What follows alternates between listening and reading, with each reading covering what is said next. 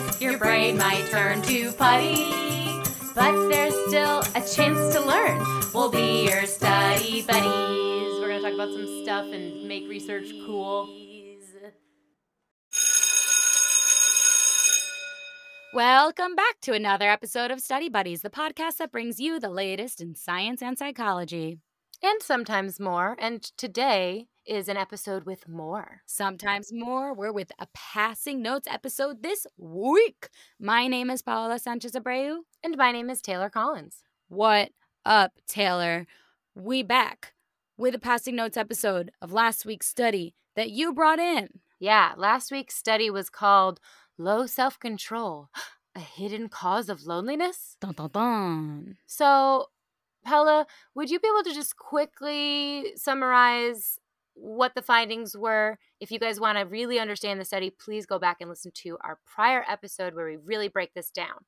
Oh, yeah. Well, today, since we're going to be talking about the results, I'm going to give them to you right now. So, as we know, this study is called Low Self-Control, a Hidden Cause of Loneliness. And so, from this study, we have a result starting with 1. Lower self-control was associated with higher loneliness. Oh my gosh. Sad. 2. Very sad. Experiencing self-control failures on one day predicted loneliness the next day, but the reverse was not true. So if you had loneliness on one day, it doesn't necessarily mean that you're going to have self-control failures the following day. But if you have self-control failures on a Tuesday, you may feel lonely on the Wednesday. Sad. Result number 3. Participants in the study showed a greater likelihood of ostracizing somebody that shows low self-control. That's somebody in the study. Her name was Robin. She was a great character. Also sad. That's sad. That one's sad. Yeah. I think this is result number 4. Participants felt that low self-control Robin, remember that character I mentioned? Low self-control Robin also seemed to be like less of a good person in general and less likely to be a good person towards others. That's what participant felt about her. Also, it's can you guys guess what it is? It's sad. And result number 4, they showed that the relationship between trait self-control and loneliness. I think we had 2 4s. That's okay. We're going to go with it. They showed that the relationship between trait self-control and loneliness was mediated or explained by trait ostracism. Oh, yeah. And then 6, 5, I don't remember, guys. I literally can't count. This next result is state low self-control seemed to have a bigger impact on feelings of loneliness. So it seems like those moment-to-moment self-control failures seem to have like a bigger impact on your feelings of loneliness as a whole. So these were all the results that, I don't know, Taylor, what did they all seem to you? They seemed sad. Yeah, sad. I think the word was sad. Sad was the word, right? Yeah. And just to note, these were like, let's say the Cliff Notes version of the results.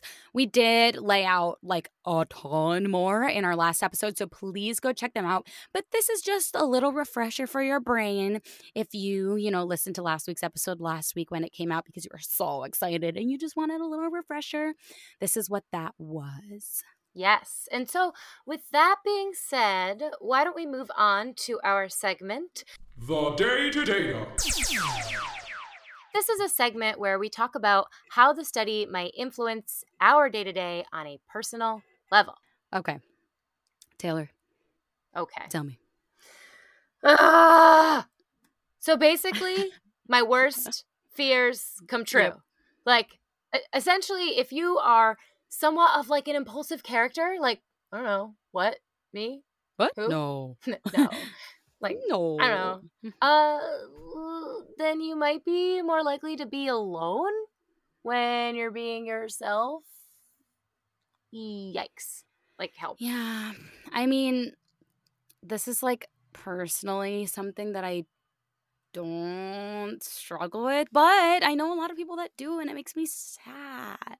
things are really sad. And I mean, I guess it's just like, I think this study can be difficult because like one of the, I think, deep-seated fears that all of us have is like being rejected Yeah. or not Yep. loved or ending up Yeah, alone. or Like, feeling so one. loneliness is like really terrifying. And this is essentially saying like, hey, if you don't control yourself, even on a small level, like even if people know that you have money problems, but you bought a cell phone, they're going to think you're less Mhm. trustworthy and they're going to be more likely to like kick you out of the group. Like that's rough, dude. The idea of being perceived as a less good person because I decide, and you know what? This is actually crazy because now that we talk about this, like when I have days where I'm just like, you know what? I just want ice cream. And I know that like I already had it yesterday, but like I want ice cream again today and I'm just going to do it.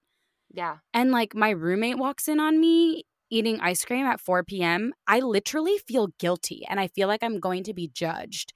And I think I'm noticing that for the first time ever. I'm placing that feeling right now on this podcast. Wow, is this therapy? I don't know. But like that is so crazy because I think that that might be where it's coming from, that like I don't want Mira to think I'm a bad person because I'm eating ice cream at 4 p.m. even though like I already had some at noon and like the day before, and this pint is almost gone and it's been less than 24 hours. Right. Like if you didn't have to be accountable to someone else who would judge you, like maybe your Yeah. self-control would be a little more flexible, but you do abide by it for the reason like that you want to be accepted and you want to follow social norms. So you're not alone. Yeah. This also is making me think of, now that we talk about roommates, my first year in New York, I lived alone in a one-bedroom apartment, and it was like literally so sad. It was like the saddest year of my life. Second saddest. But Sad. yeah, it was sad again. But I like my Taylor, you know me. I am an incredibly neat person. I'm incredibly organized, very clean. Dude, that apartment was a disaster when I was living in it. Wow. Because one, I think I had nobody to be accountable to, like that's one. But two, like I was always alone in that apartment. Like I think I like over the year that I was there, I think I had like friends over like 12 times, which think about it, that's like once a month. That's nothing. So I was really lonely that year and my apartment was a disaster. And like honestly, this study makes me feel like those two things probably were related in a certain respect. Right. That kind of speaks to that bi-directional, like they can both impact each other relationship Right. because you were probably feeling more lonely, like living alone. And Yeah. so then there was just less of a need to exhibit self-control. Yeah, for sure. And like it's so funny how like social norms can keep you in place. Like if the established social norm is that you're a person that is in self-control, like that's like a normal thing to be able to like control your actions, then if you fall out of that, you may feel ostracized, but also other people may be like, well, that's not a normal thing to do, even though like we all know it's literally so normal.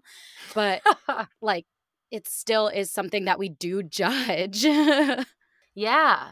And I mean, it makes me second guess myself, which is, I mean, probably a good thing when you're like an impulsive person. Like I like I often feel like I'm a person who has like lowered inhibition in saying something, so I frequently end up with like foot and mouth syndrome. Uh-huh. And I don't know about you guys, but like I experience this in like maybe 85% of my conversations.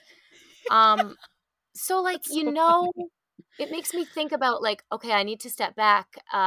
Because you know when like your thought process goes like a little too far in something and you're like, no, don't say Yeah. that. Like it's gonna be weird. Like, but then you do it Yeah. anyway, and then you instantly regret it. Well, I That's live there. I was Like gonna say that's definitely a you thing, Taylor. like that is home base, baby. Just an average Tuesday at 2 p.m. for me. All right. So Oh, I that's so don't funny. like, with that being said, like luckily I have a lot of wonderful friends, and how they tolerate me, I have yet to find out. Um so like I'm unsure if like I'm not as self-control inhibited as I'm thinking of myself as, or like making myself out to be. Um or if I've just surrounded myself with like really accepting and patient people. Well, it's funny because that's like a very interesting, because that's you not perceiving yourself as being self-controlled. Yeah. But like another person may just be like, "Oh no, Taylor's just really outspoken." And they might not see like the work that you're doing in your head to try and control what comes out of your mouth. Like Right. they don't see the failure.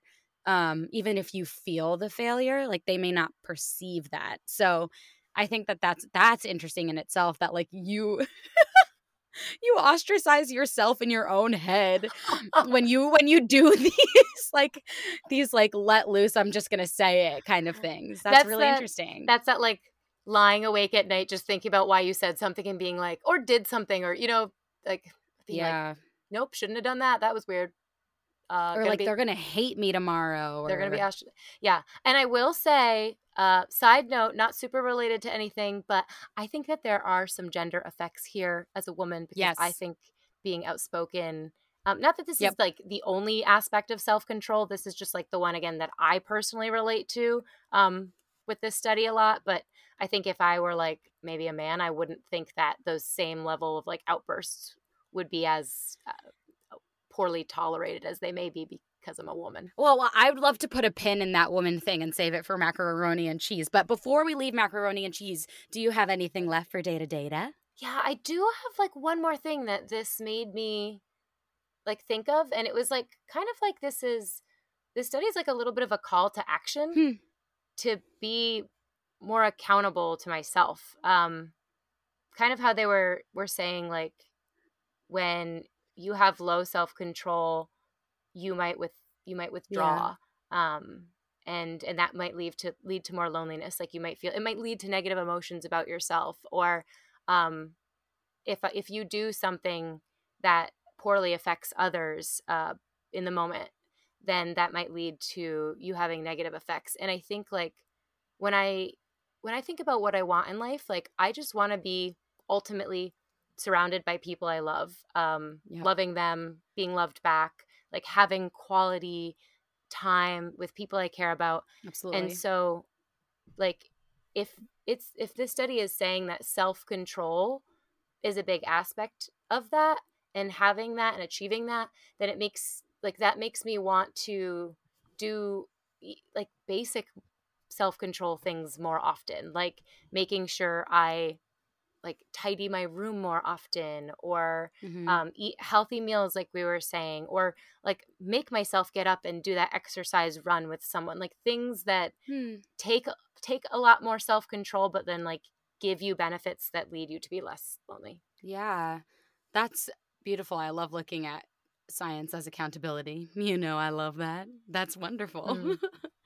Well, with that being said, I'd love to move us into macaroni and cheese. Macaroni and cheese. Yay! And this segment, we connect the study's suggestions to the bigger picture of the world. Yeah. And I want to go back to what you were talking about, Taylor, about how this study can be gendered in regards to like the binaries of women and men, and how it reminded me, what you were talking about reminded me of that thing where they're like, oh, like women must be well behaved or whatever. Like a well behaved woman is like a all, you know, like a long standing tradition of the American and worldly being. And how I think a lot of the times self-control is seen as being well behaved. And totally. Yeah. And like obviously self-control for men traditionally isn't necessary, but it is for women. Like it's kind of crazy how that's like the case. That's a really huge point. And there was like, I think one of the studies particularly mentioned controlling for gender, but I'm not sure what that really looked like. And I don't know if they did that as a whole. And so I think it would be so interesting to see, like, does having low self-control lead women to be more ostracized than it would men? Yeah. Well, and I think like if I know at one point in the study they were talking about how like aggression is a sign of like low self-control, right? If you like exhibit Right. aggression regularly, and like I think about a lot of men that exhibit aggression regularly, What? um, but they're but they're What? like right. I've never noticed that. Well, um, but they're like not necessarily. I mean, I would say probably in today's age, they're perhaps more ostracized depending on the culture specifically that you are in a lot of the time, that you spend a Yeah. lot of your time in. But it is interesting to think of like how in the past, like women that like throw fits and tantrums, like are truly like the witch hunts, like Salem, like she's possessed, she has what's that called, she's hysterical, she needs to go to a mental institution, even though they're like essentially doing the same things as men. I just think it's fascinating how like that low self-control leads to different levels of ostracization depending on your gender, historically speaking. Right. No, that's absolutely true. So it's essentially like, I don't know, it's making me think like how low self-control affects like different populations differently. Mm-hmm. And it kind of brings me back to, I work with children and families every day.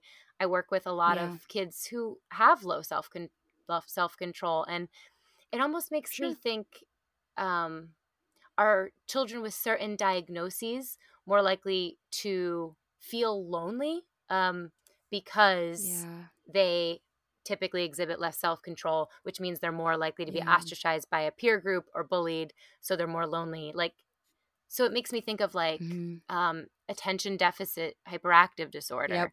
Yep. oppositional defiant disorder, conduct disorder. Mhm. Like, there are like different things that might make it more challenging for you to exhibit self-control, like autism spectrum Yep. disorder. Like, there's Right.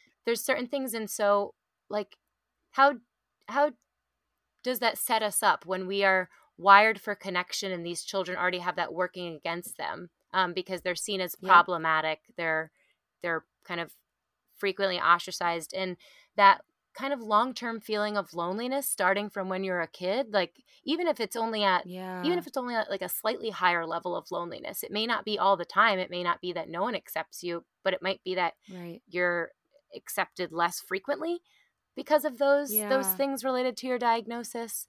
And I Yeah. guess it's just kind of like painful to think about, and makes me wonder like how could we combat that tendency for that to happen? Like, how can we support children with diagnoses in finding a way to make them feel not alone? Yeah, I think well, one, I think the diagnosis itself is incredibly helpful because um there's a lot in being diagnosed, and if it's a positive thing and if it's a negative thing. But I do think in this sense it's not necessarily an excuse, but it is an explanation.